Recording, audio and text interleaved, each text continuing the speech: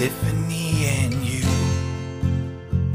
one and one together make two. All the stories that are true.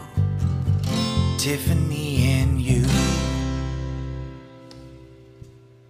You're listening to this episode of Tiffany and You. This is your host, Tiffany Yu. Tiffany and You is a podcast about things that matter. And more specifically, I'm talking with friends who are using their platforms and their voices to cultivate creativity, compassion, and change. Today, I have a very special guest with me, Sam Hyun. He is the chairperson of the Massachusetts Asian American Commission. Hi, Sam. Hi, Tiffany. How are you?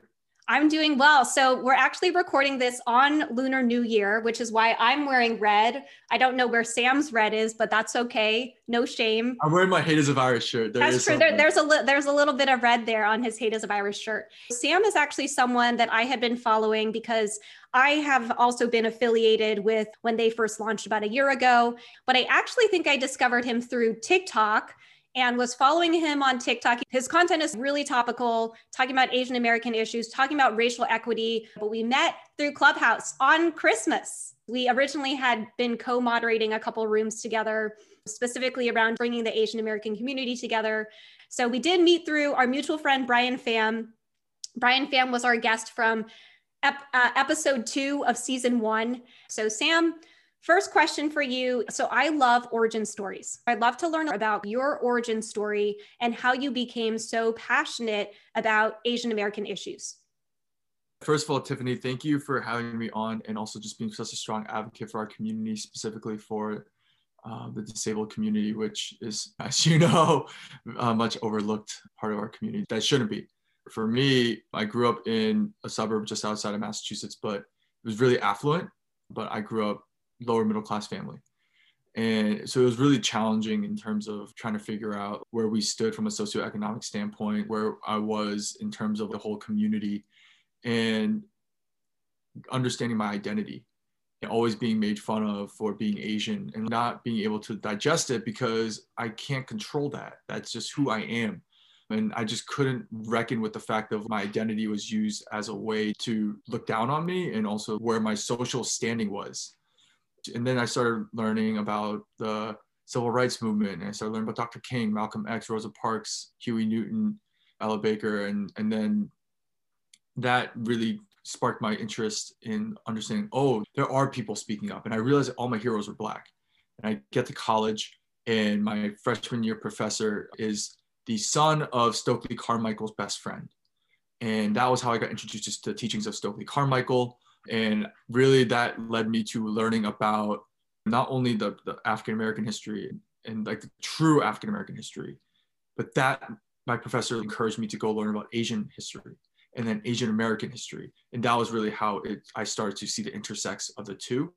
And that was really like, I realized, wow, not only did Black people fight for Asian Americans to be able to come here post 1968, but how that history has impacted me of discovering my own identity. That's powerful. And so now you're the chairperson of the Massachusetts Asian American Commission. What are some of the priorities on the commission right now? That's a great question. It's really understanding who we are and what we're capable of doing and recognizing the lay of the land. And the reality is that we are a state agency that represents the government to the community and the community back to the government. So for us, really understanding what our role is. And there's so many great grassroots organizations, community organizations that are doing amazing work. And so for us, it's to be that pivot point of that conductor of being able to get people to understand where the resources are, who's doing the work, elevate those organizations so that they're getting the resources that they need, while also making sure that the government and legislators are aware of the needs of our community. So I want to transition a little bit. You mentioned your interest in this space started with learning about Black history. So you had that education, then that led you down the line of wanting to learn more about Asian and Asian American history. Can you talk to me about the importance of solidarity? Solidarity within our own community as an Asian community, do we have that? And then what does solidarity look like with other racial groups? I think that's incredibly important, and especially really timely given what's going on within our community right now. We've been going through a really difficult period where many our elderly are being attacked, and there's a lot of pain and rage that's sparked within our community and being involved in some of all the craziness that's happening. What's been really evident is that we're not whole as a community, that we're very fractured. As an API community, we are very much fractured, and we need to have these discussions, because part of the reason why it's so hard for us to be heard is because we haven't had the difficult discussions ourselves, and we haven't done the work together. There's so many amazing organizations around the country that are doing great work, and organizers that have been, but it's time to elevate them. One thing that's pretty obvious is that after all of this happens, blows over, organizations like AAJA, Asian American Justice Initiative or Action, I'm like forgetting on that. There's so many different organizations that really should be elevated. To me, if we don't come together, then our voices won't be heard. We had Brian on almost a year ago, I want to say 11 months ago, when at the beginning of the pandemic, when there was a lot of anti-Asian rhetoric and misinformation around where COVID originated from, Chinatown's heavily affected. I am curious what the past year has been like being involved with Hate is a Virus for you. It's been a growing period for us. I think for everybody, we're really trying to figure out how to move in this space. And I think we've done some really great work. We've raised tens of thousands of dollars for small businesses to let people know we're a completely volunteer organization. We haven't been paid. We haven't received any money because we really do believe in our mission of getting the resources to the community that needs it. But we've been able to utilize our network, our influencer network, our broader general network to highlight voices and organizations that really need it. And so I think for us, it's very similar to with the Asian American Commission, where we see ourselves as amplifiers and mobilizers. We have amazing co-founders. Brian was one of them, but right now we're being led by Tammy Cho and Michelle Hanabusa. And under their leadership, we've really been able to identify who we are and what we're going to be doing going forward. So I'm just very blessed to follow their lead and go into this year to really make an impact. Two other concepts I think are important to have in the context of this conversation before we dig into current events. I'd love to get your perspective on model minority myth. Why is it a myth, and dispelling that? I think it's really important to understand the context of it. The model minority myth was created to justify anti-Blackness in this country. What's really interesting is this blew my mind when I came to this realization, was that even in our own oppression, like the model minority myth is meant to oppress us. We are an afterthought in that. It really does illustrate who we are as Asian Americans in this country. And so for me, it's so critical that we dispel that, because we're not a monolith, and we have so many challenges that our community faces. We have the largest wealth gap. We have increasing disparities just across the board. And if we continue to allow the myth to continue, then what ends up happening is folks both inside and outside of the community think that we don't have any needs, which is not true. So it's important that we eradicate it so that we can actually get to the root cause and fix a lot of the issues that our community is facing. One thing I often talk about in my disability work, we also talk about how disability is not a monolith, but it is kind of like a yes and. So it's like, yes, you can have very successful people of Asian descent, but there's also the other side. And it's almost dehumanizing in a way to say that we only have one narrative. We were part of a Clubhouse room chatting about the bamboo ceiling. And so a lot of people were speaking up about how we as Asians can build more confidence and strategies there. And I was like, okay, well, that's of course one side of the conversation is challenging Asian stereotypes. But the other side was someone then came up and they said, hey, I know in the context of talking about the bamboo ceiling, we shouldn't frame ourselves as victims. And I love if you can share about your view around victimhood and the bamboo ceiling. The bamboo ceiling is really important, and someone who shares my last name, Jane Hyun, coined that phrase. I think the kind of just framing the bamboo ceiling of understanding that in part due to the model minority myth, where there's this notion of Asian Americans where we can go elevating wise as leaders. We're often seen as fit to lead when a company is tanking, but not when a company is rising. We get to mid-level management, but never to the executive level or C-suite level, because we're not seen to have leadership qualities that really fit the Western narrative of what that is. Now, when it comes to this comment about we can't be victims and we need to push through, I think that's a bootstrap theory of American liberalism. Like, you can do anything as long as you put your mind to it, which completely ignores systemic issues in terms of how we are built. We operate in a patriarchy. how we have systemic racism. All of these are intertwined and intersect and to create systemic issues that make it really difficult for people to rise up the ranks depending on their identity. And to put then the blame on the people who are being marginalized is problematic, instead of addressing the broader issue at play of eradicating those systemic issues so that we can really have everyone have equal opportunity, really become a meritocracy, really give equal opportunity to folks. Instead, you're putting the onus on the people who are being hurt to do the work, to work even harder, while you're giving other people a pass. And it's not to like here's the thing that I think often gets left out of this conversation. It's not to downplay that other people who have privilege are working hard. It's not saying like anything against that. It's more of understanding that you had it easier because of X, Y, and Z than this other person did. I think that's just a really important concept, because when you have privilege, you can't really see it until you're in comparison with someone who doesn't. And sometimes we just don't see that those factors are at play as well. And so I loved when you brought up those comments in the conversation, because I don't want to diminish the fact that there once upon a time was a Chinese Exclusion Act. I'm just tired of being seen as perpetual foreigners in our own country. And for me, in my own city. So we're going to take a quick break here, but after the break, we're going to come back with Sam and chat about current events. And we're back from the break here. We're chatting with Sam Hyun, who is the chairperson of the Massachusetts Asian American Commission. He also hosts Real Talk Tuesday, a weekly Instagram show for Hate is a Virus. Hate is a Virus is a movement, now a nonprofit, that was launched last year in response to some of the anti-Asian hate crimes and harassment that we were seeing at the beginning of the COVID pandemic.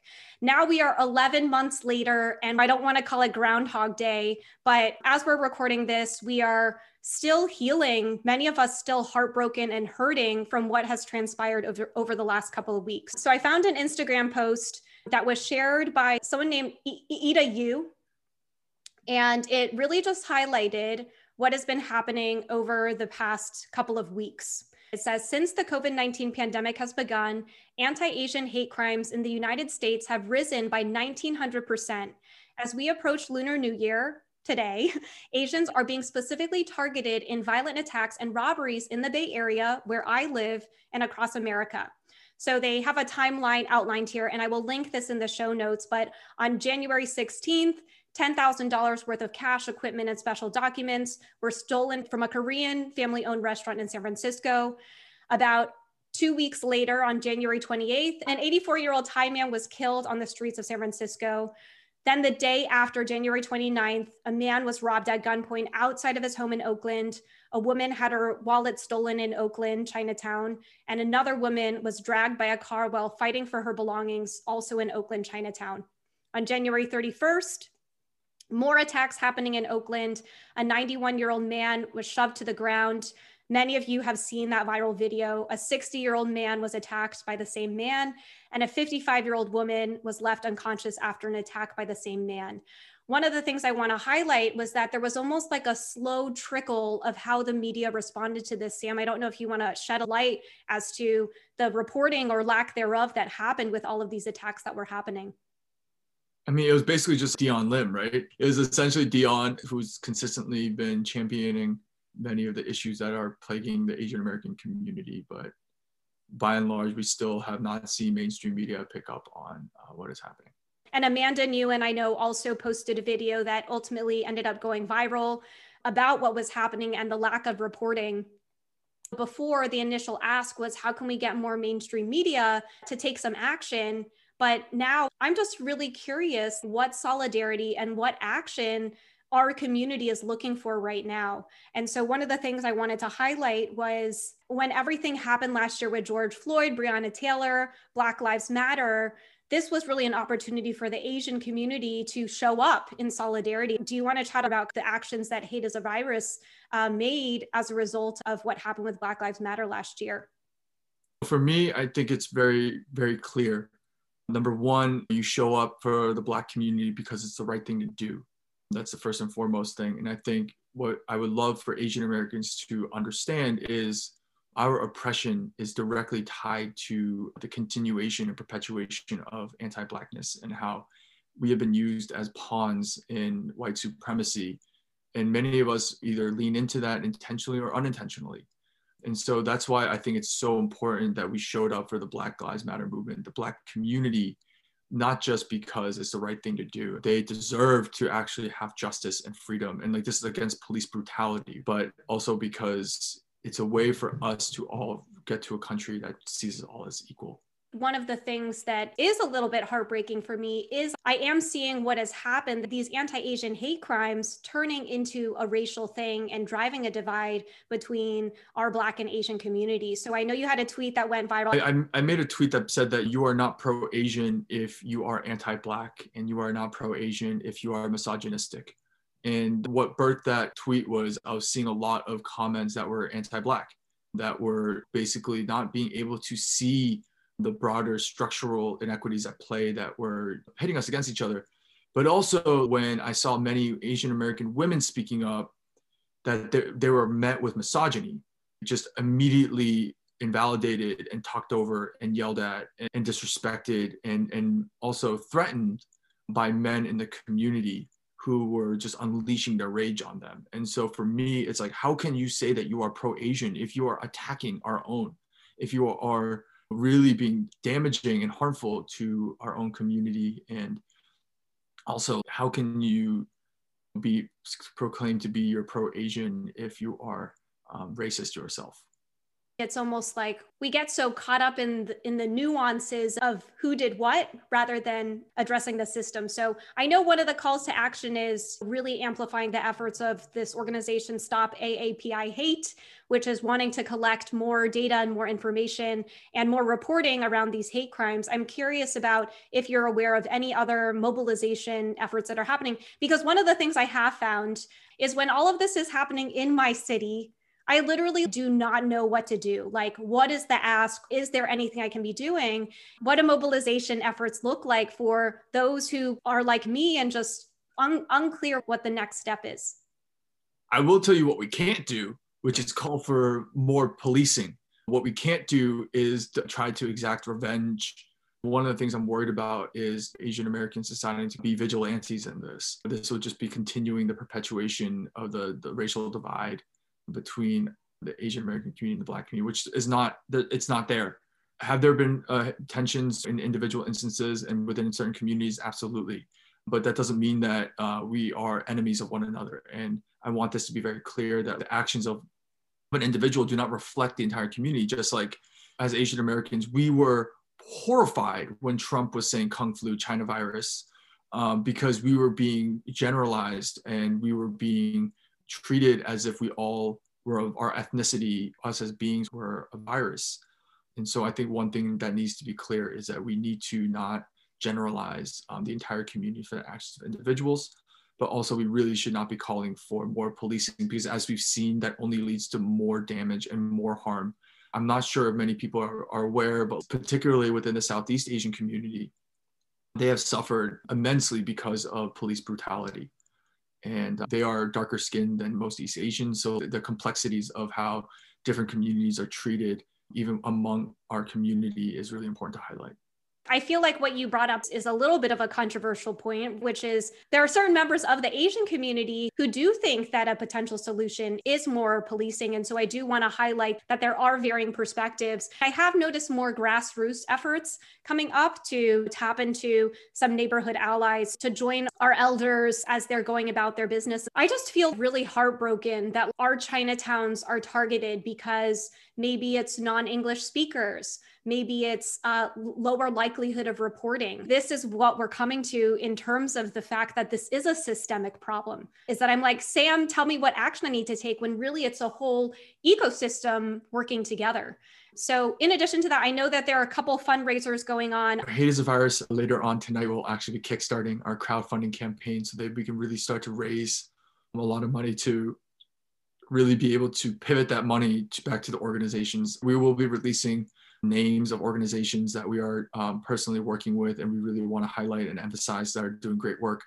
But also, again, it's really important that we understand this is a structural and systemic issue. Even a lot of the violence that is happening has a lot to do with economic inequities. We need to talk about within our own community, making sure that we're getting funding for our elderly homes, that we're fighting gentrification. One of the things that is being lost in this conversation is the gentrification of Chinatowns across the country.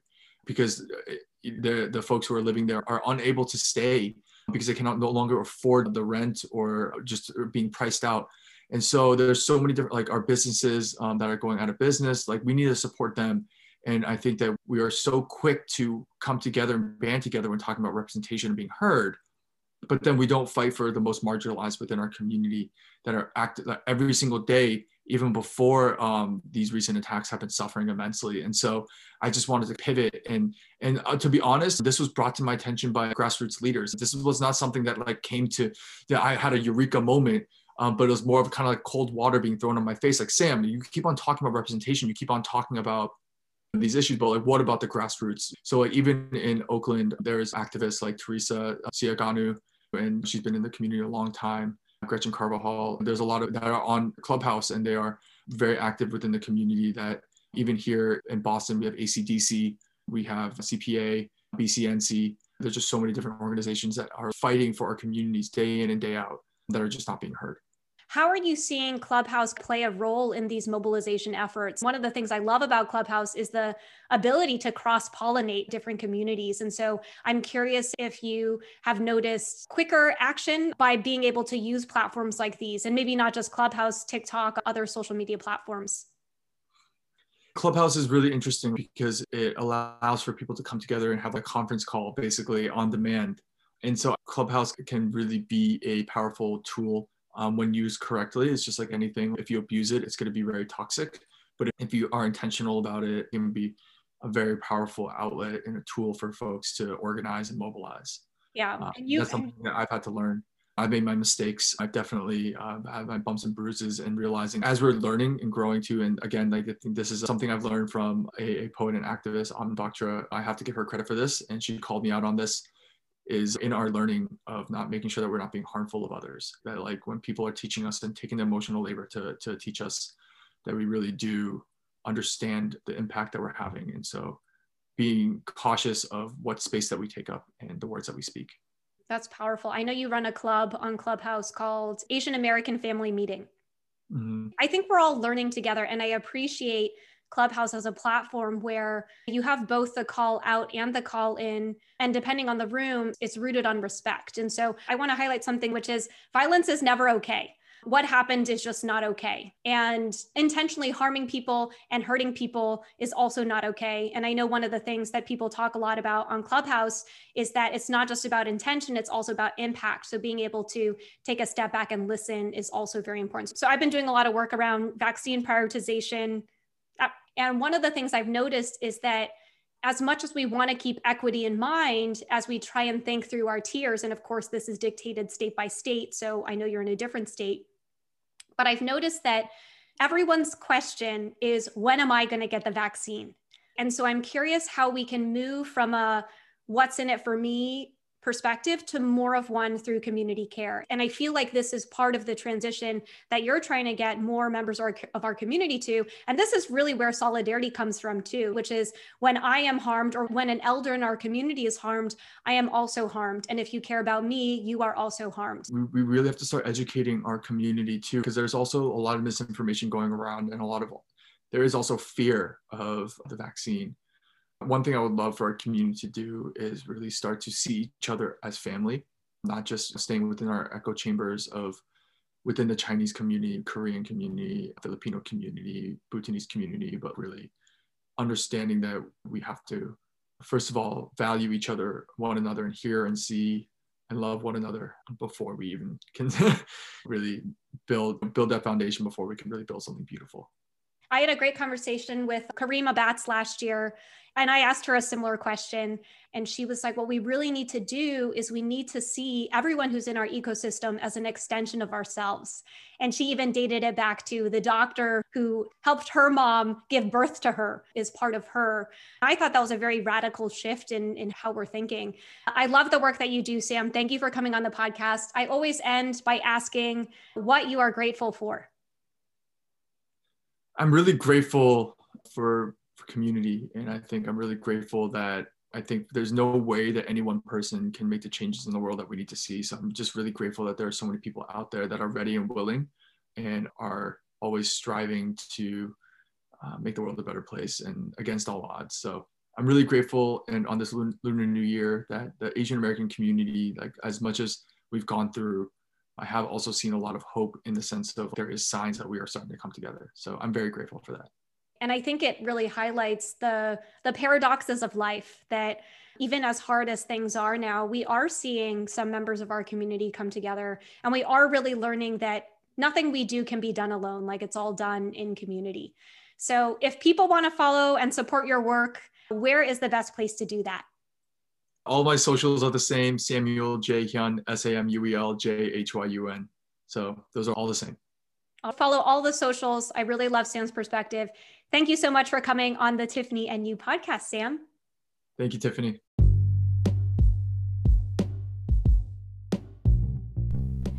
Thanks for listening to this episode of Tiffany and You.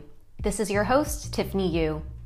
If you enjoyed this conversation, please leave us a rating and write us a review over at Apple Podcasts. It allows these conversations and these episodes to be discovered by other podcast listeners. I'm hoping that we can co-create something here that's valuable for you. So to the extent that you have feedback or other topics you'd like us to explore, don't hesitate to reach out. You can find us at tiffanyyu.com/podcast.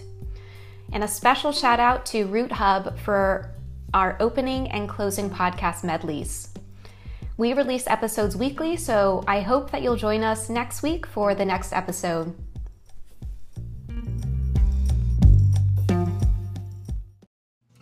Tiffany and You. This one is done and another coming soon. A special rendezvous for Tiffany and You.